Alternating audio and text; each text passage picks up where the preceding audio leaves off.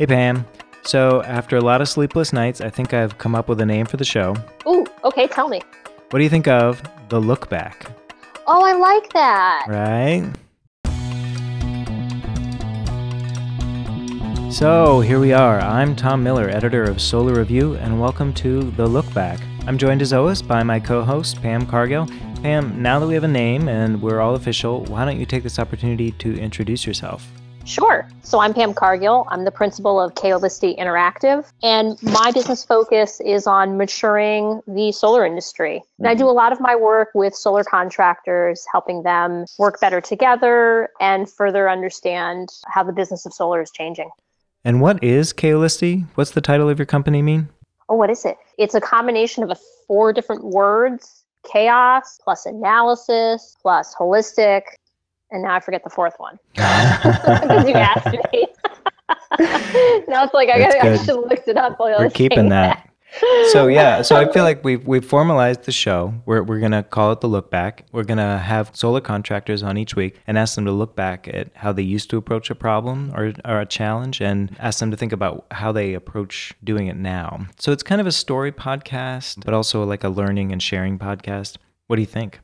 I love it. Well, especially given how the solar industry is really part of the story arc of the overall construction sector. Mm-hmm. And the construction sector is all about passing along best practices from one generation of contractors or builders to the next. Yeah. The solar industry is no different. I mean, we need to start passing along what works and what doesn't. And given how fast the policies are changing and the products are changing, this is a very quickly maturing space. It's still in its nascency. We need to be passing these on energetically. Yeah. And so the theme today that we're looking at is market uncertainty due to local and national regulations. And Chad tells some really interesting stories, both from the local level, utility level, all the way up to how he's seeing national and federal policies affecting what he's doing. All right, well, let's get to Chad. I want to ask everybody before we do to subscribe to Solar Review, give us a rating on iTunes. It would really help us out. And also visit the Solar Review magazine. Just Google Solar Review, and review is spelled R.E.view, all one word, review. So just Google Solar Review and you'll find us there. We've got a lot of articles, videos, podcasts on how to run efficient and healthy solar businesses. So please check us out. And without further ado, let's get to Chad Waits from Net Zero. Chad from Net Zero, thanks for joining us. Well, thank you for having me. So I believe you got started in solar in 2002. Is that right? Yeah. So I, basically segued from the environmental building sector into energy. It was pretty easy transition for me because we, as builders, couldn't find contractors really to put together solar hot water systems or PV systems. So it was, I was like, hey, this can't be that hard. We're building houses already. There's one big system, so why can't we figure out, one of these smaller systems? So yeah, it was a good transition for me. I had other friends that went on to rise and fall with the boom in 2005, 2006. Their, building companies are now out of business, and obviously Net Zero is sprung up out of the ashes of the collapse in 2008, and we're doing just fine. So Chad, what made you feel like you were really ready to take that leap and launch your own business? Well, I think it's that eternal saying that's, if you think you can do it better, then you probably should go and do it better. So I worked for 2 contractors that I really, one that I really respect still, but 2 very different contractors in their approaches to business. The technical side of it, I really felt like I had learned enough where I could go out and provide a solid product for consumers. The business acumen portion, I gleaned from, those 2 contractors, a lot of things of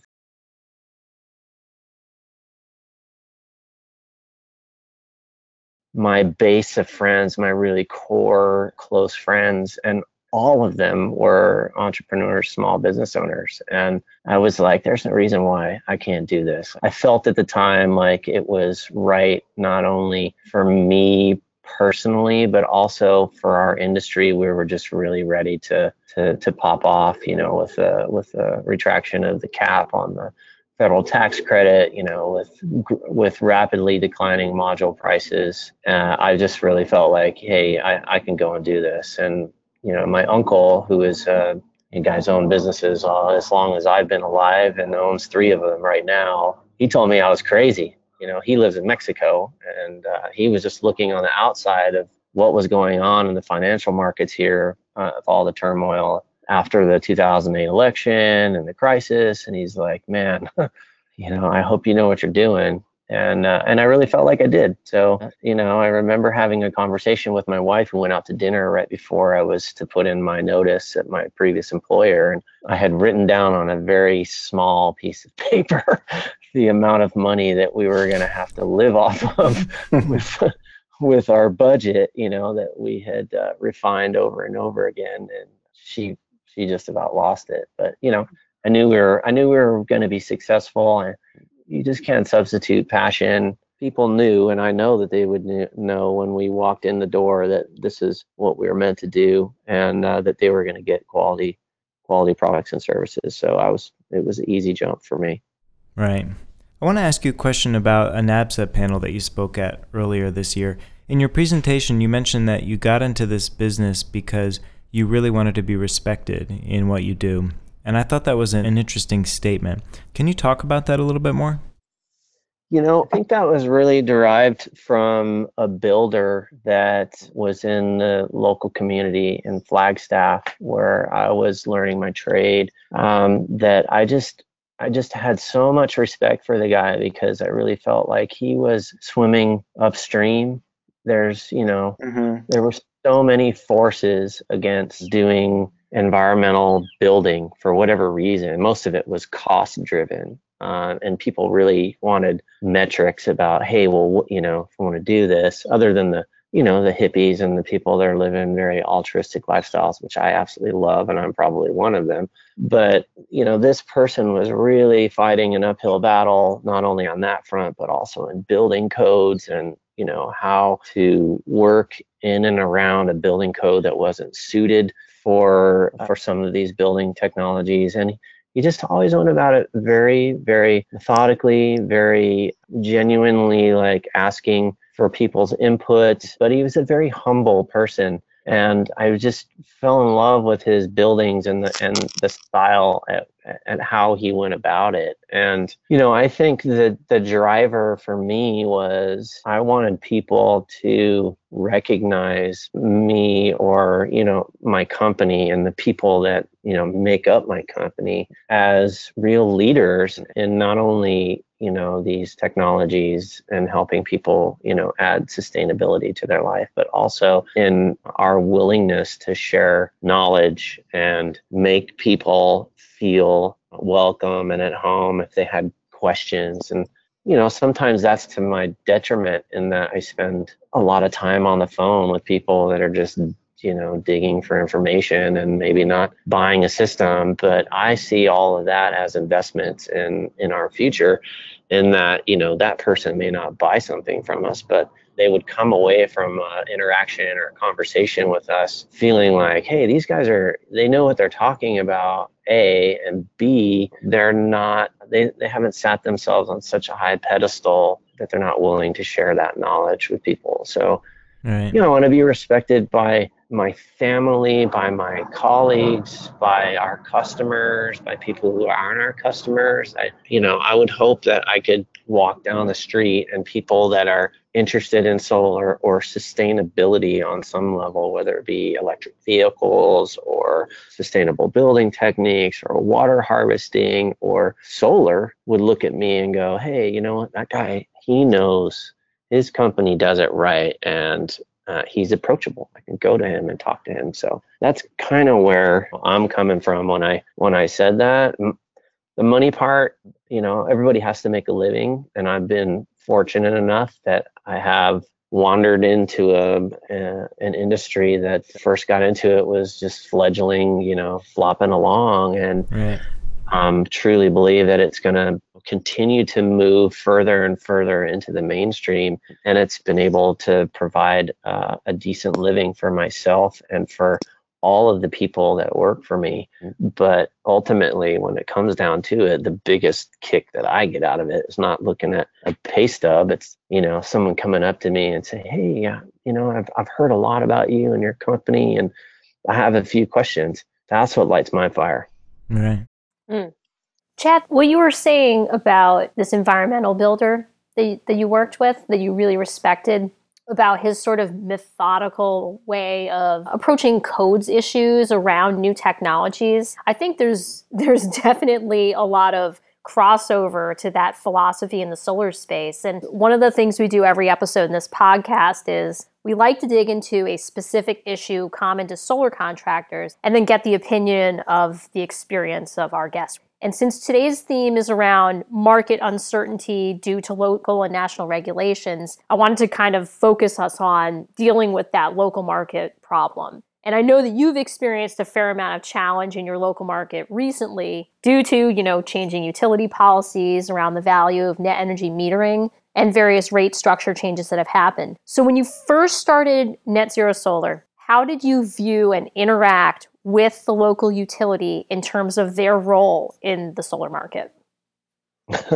Well, it's funny that you ask that, because sometimes I tell this story to people who are looking to purchase systems from us. So when I first started in the industry in the Flagstaff area, my interaction with the utility, at least when I first started, was mostly as an outlier. We were one of the first companies to put a grid-tied solar electric system on APS's territory, because APS covers Flagstaff and Cottonwood area, which is where we were working. And I remember having this interaction with the gentleman, Brian Gurnett, who came to inspect our system. And I asked him, while he was there, a little bit about himself and what his background was. And he was one of the lead engineers on the Palo Verde nuclear plant project. So immediately I started to feel a little queasy and like I was way out of my league, because I was just my first PV system. I'm still learning the ins and outs of electricity, all of the nomenclature for components. So my first interaction was very much as an installer and being very humbled. Fast forward a couple years and I moved to Tucson. And as part of Tucson Electric Power's program, they had kind of an annual stakeholder meeting. APS might have been doing that at the time, but I'm not so sure that we ever attended. What year was that? In APS or TEP? TEP. That would be 2005. Okay. So 2005, TEP is, they have this really interesting program, which was very much more pro-solar than APS in terms of net energy metering and some of the other programs that they had. So they had these stakeholder meetings, and I remember going in, and it was, a couple people from TEP, and then there was like maybe 10 other people around the table, which maybe represented 4 to 6 other companies in the Tucson market.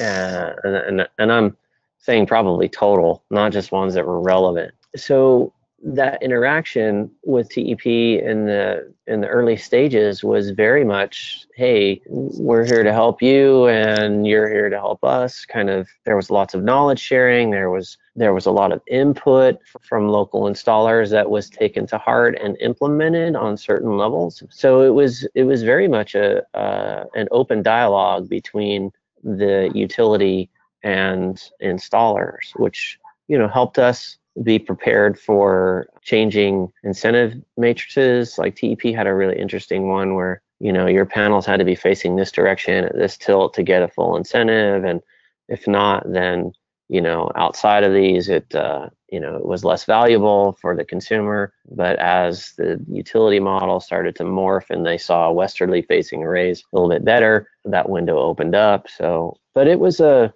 good relationship, I would have to say. I have friends that we created a friendship through those meetings that I can no longer call directly.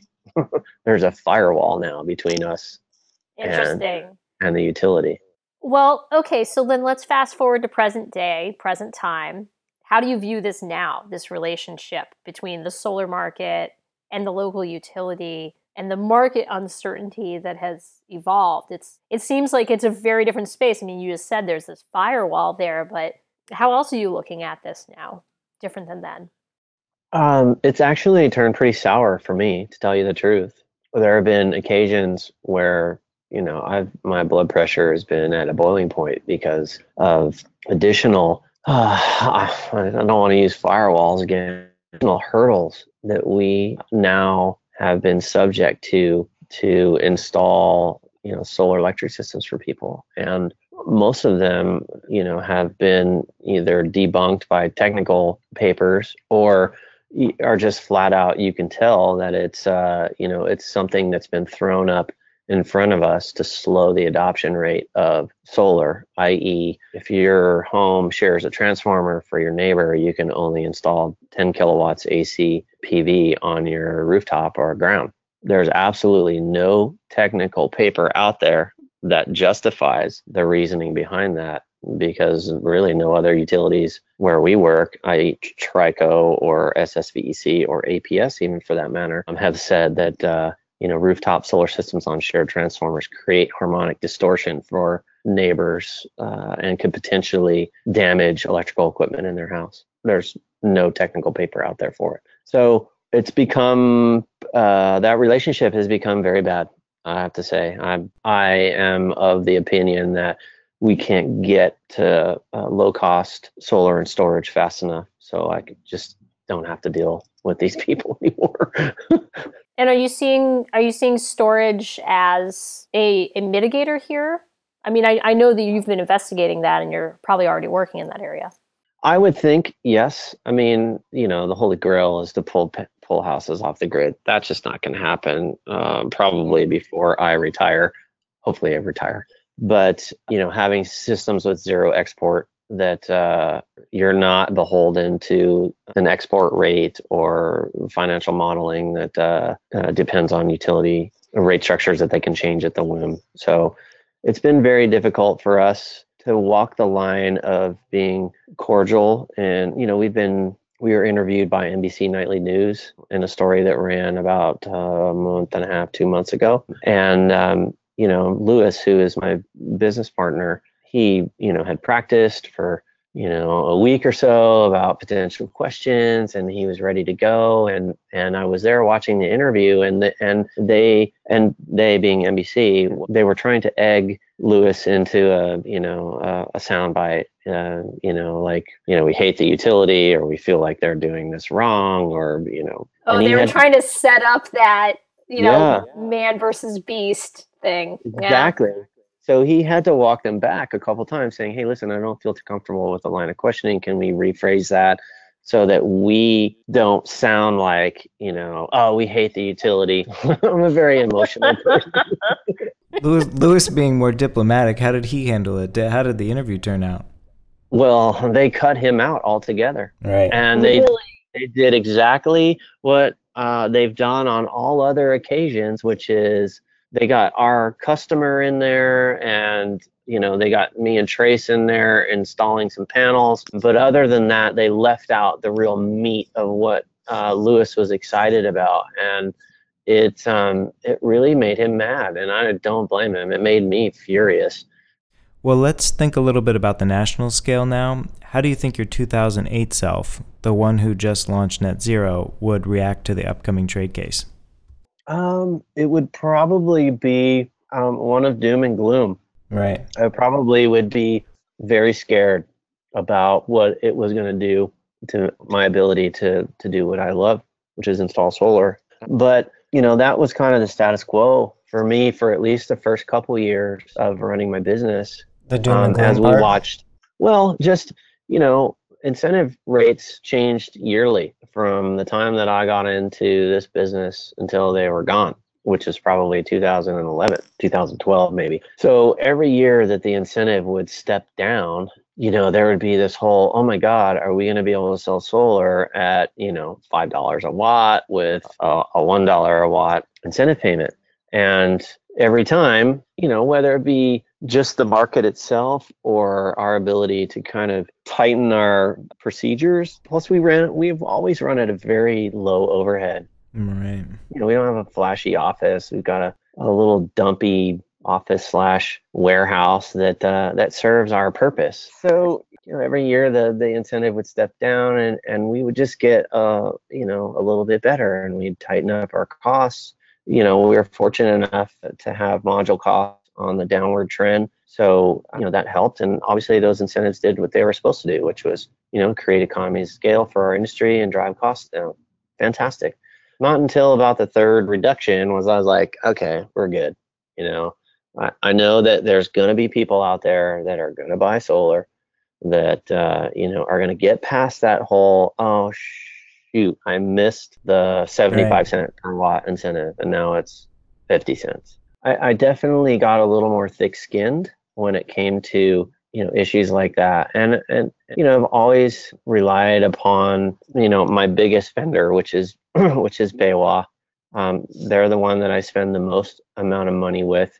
I buy the highest priced pieces from. So they have always been great, whether it be Eric or Genevieve or Gilbert, about keeping us informed about what to buy, when to buy, what the pricing is going to be. Hold off on that. Don't stock up too much on that. So that portion has always been taken care of for us, and it's been it's just made it easier for us to plan and ride out whatever lull may occur from some policy change. And I expect the same for not only net metering going away, which is, it is gone for all intents and purposes. We're just fighting over what the export rate is going to be. But we've sold jobs already in utility areas that net metering in its truest form no longer exists. So, 2008. Actually, that's great. So let's jump into the future a little bit. Let's jump into present day. Like, you've got all these things that are happening in your area. So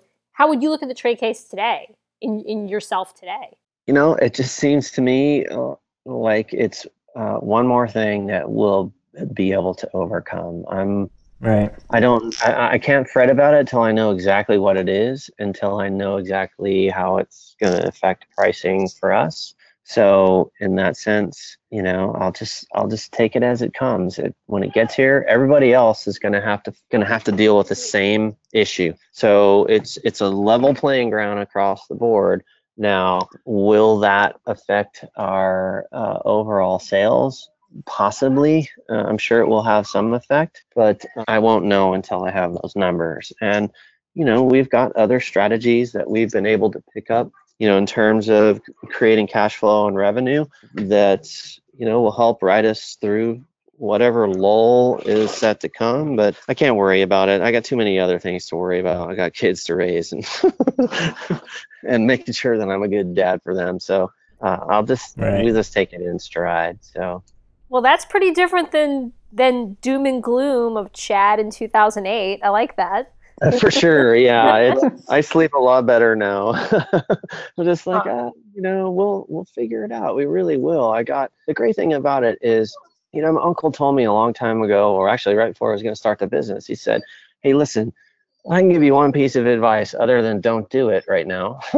It would be, make sure you hire people that are smarter than you." And I've done a pretty good job at having, surrounding myself with teammates that, they're great people. They're sharp people. They're critical thinkers. They understand, because we're very vocal with everyone that's on our team about what's coming and what to plan for. And their input is always very valuable, and we'll do fine.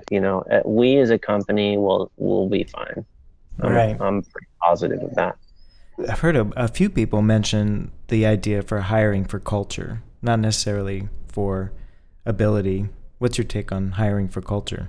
Oh, that's been my model right from the get-go. Right. You guys know this is not an easy job. It's a very rewarding job, but especially down here for 5 months out of the year, you're talking about rooftop temperatures that fluctuate between 110 ambient to 165 within a couple inches of the roof. So That's enough to burn people. I burned myself on my tools before. It will wear you down to do it day in and day out. So Right.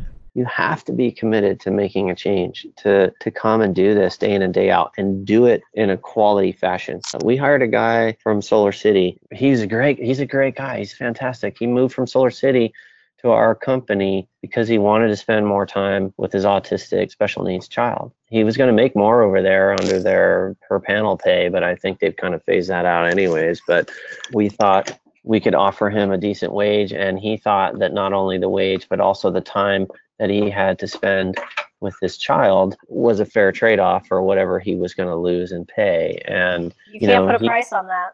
Oh no, definitely not. For me, that was a huge sign that he obviously was out there busting his butt. He was telling me they would spend 5 a.m. to 9 o'clock at night finishing up in the dark. I told him right off the bat, I was like, that is not going to happen here.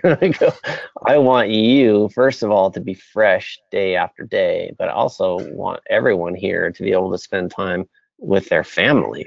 All of our guys, I would say every single one of them, even my warehouse guy, who is a writer and a rapper, the dude is so passionate about renewables and environmental things that are, of utmost importance for not only us here in the desert, but I think for us globally. So yeah, you're not getting on our staff if this is just a job for you.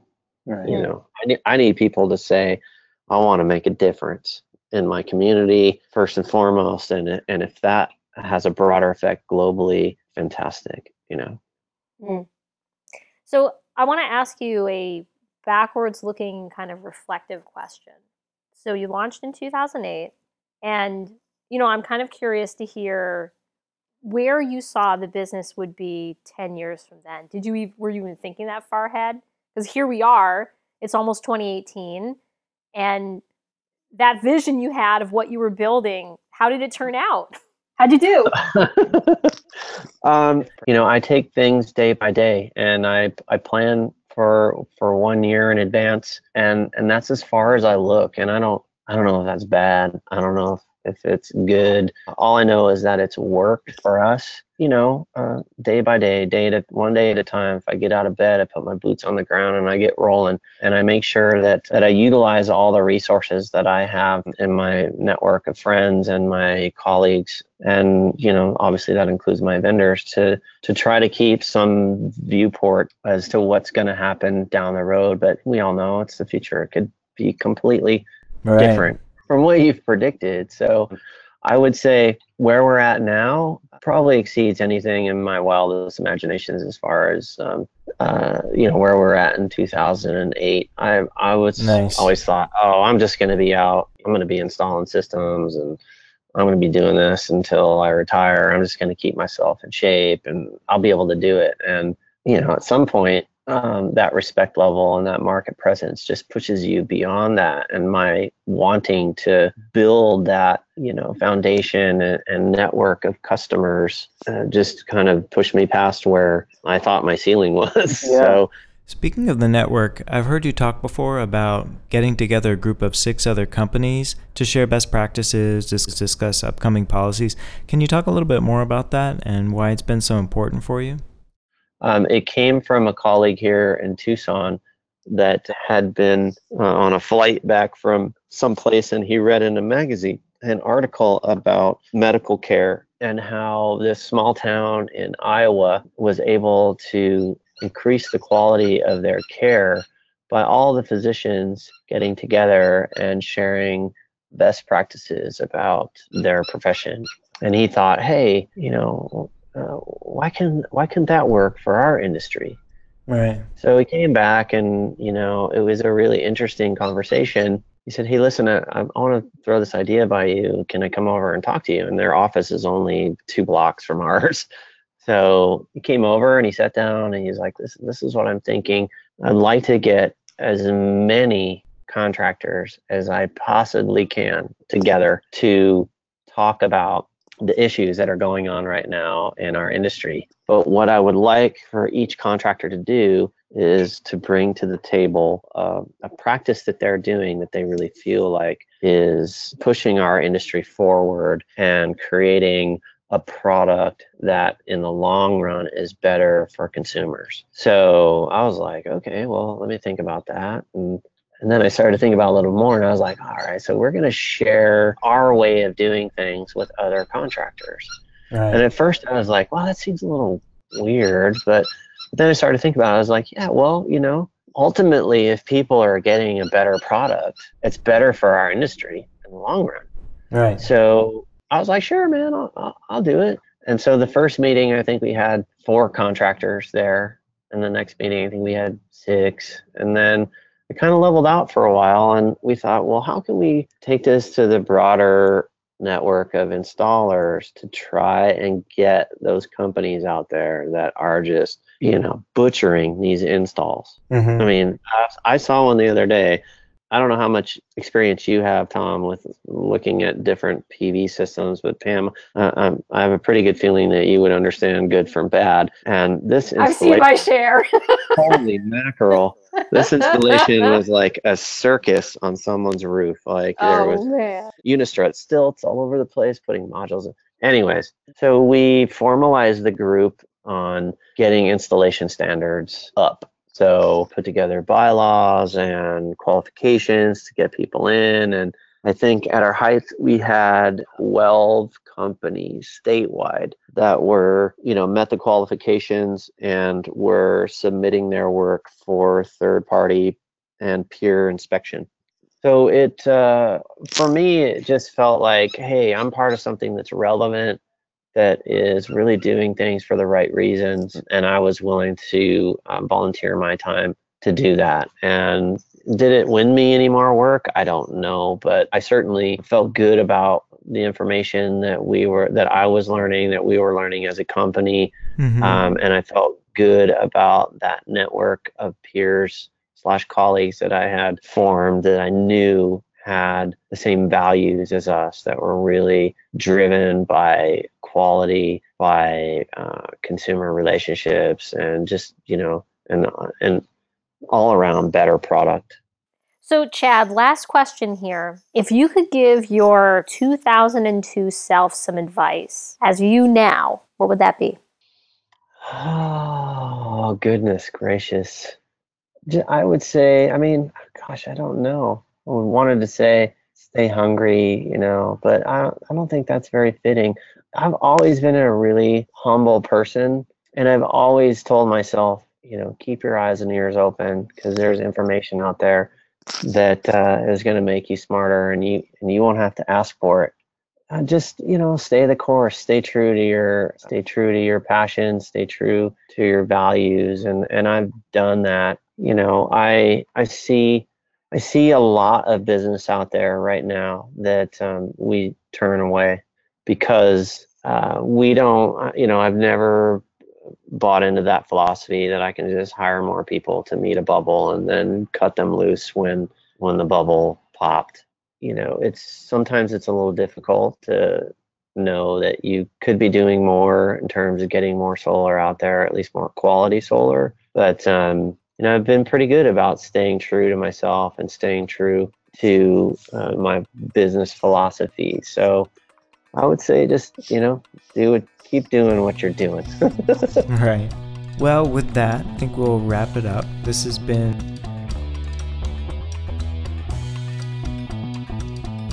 Thank you, guys. It's good to talk to you. Yeah, thanks, Chad. This was awesome. See you, Tom. Bye, Pam. Okay, that's it for this episode of The Look Back. We hope you enjoyed our conversation with Chad. Please take a moment to rate us on iTunes and leave a comment. We would really appreciate it. And check out Solar Review. We've got a lot more podcasts, articles, and interviews with industry leaders on how to run efficient and healthy solar businesses. Just Google Solar Review. That's review spelled R.E.view, all one word, review, Solar Review. And thanks for listening. See you next time.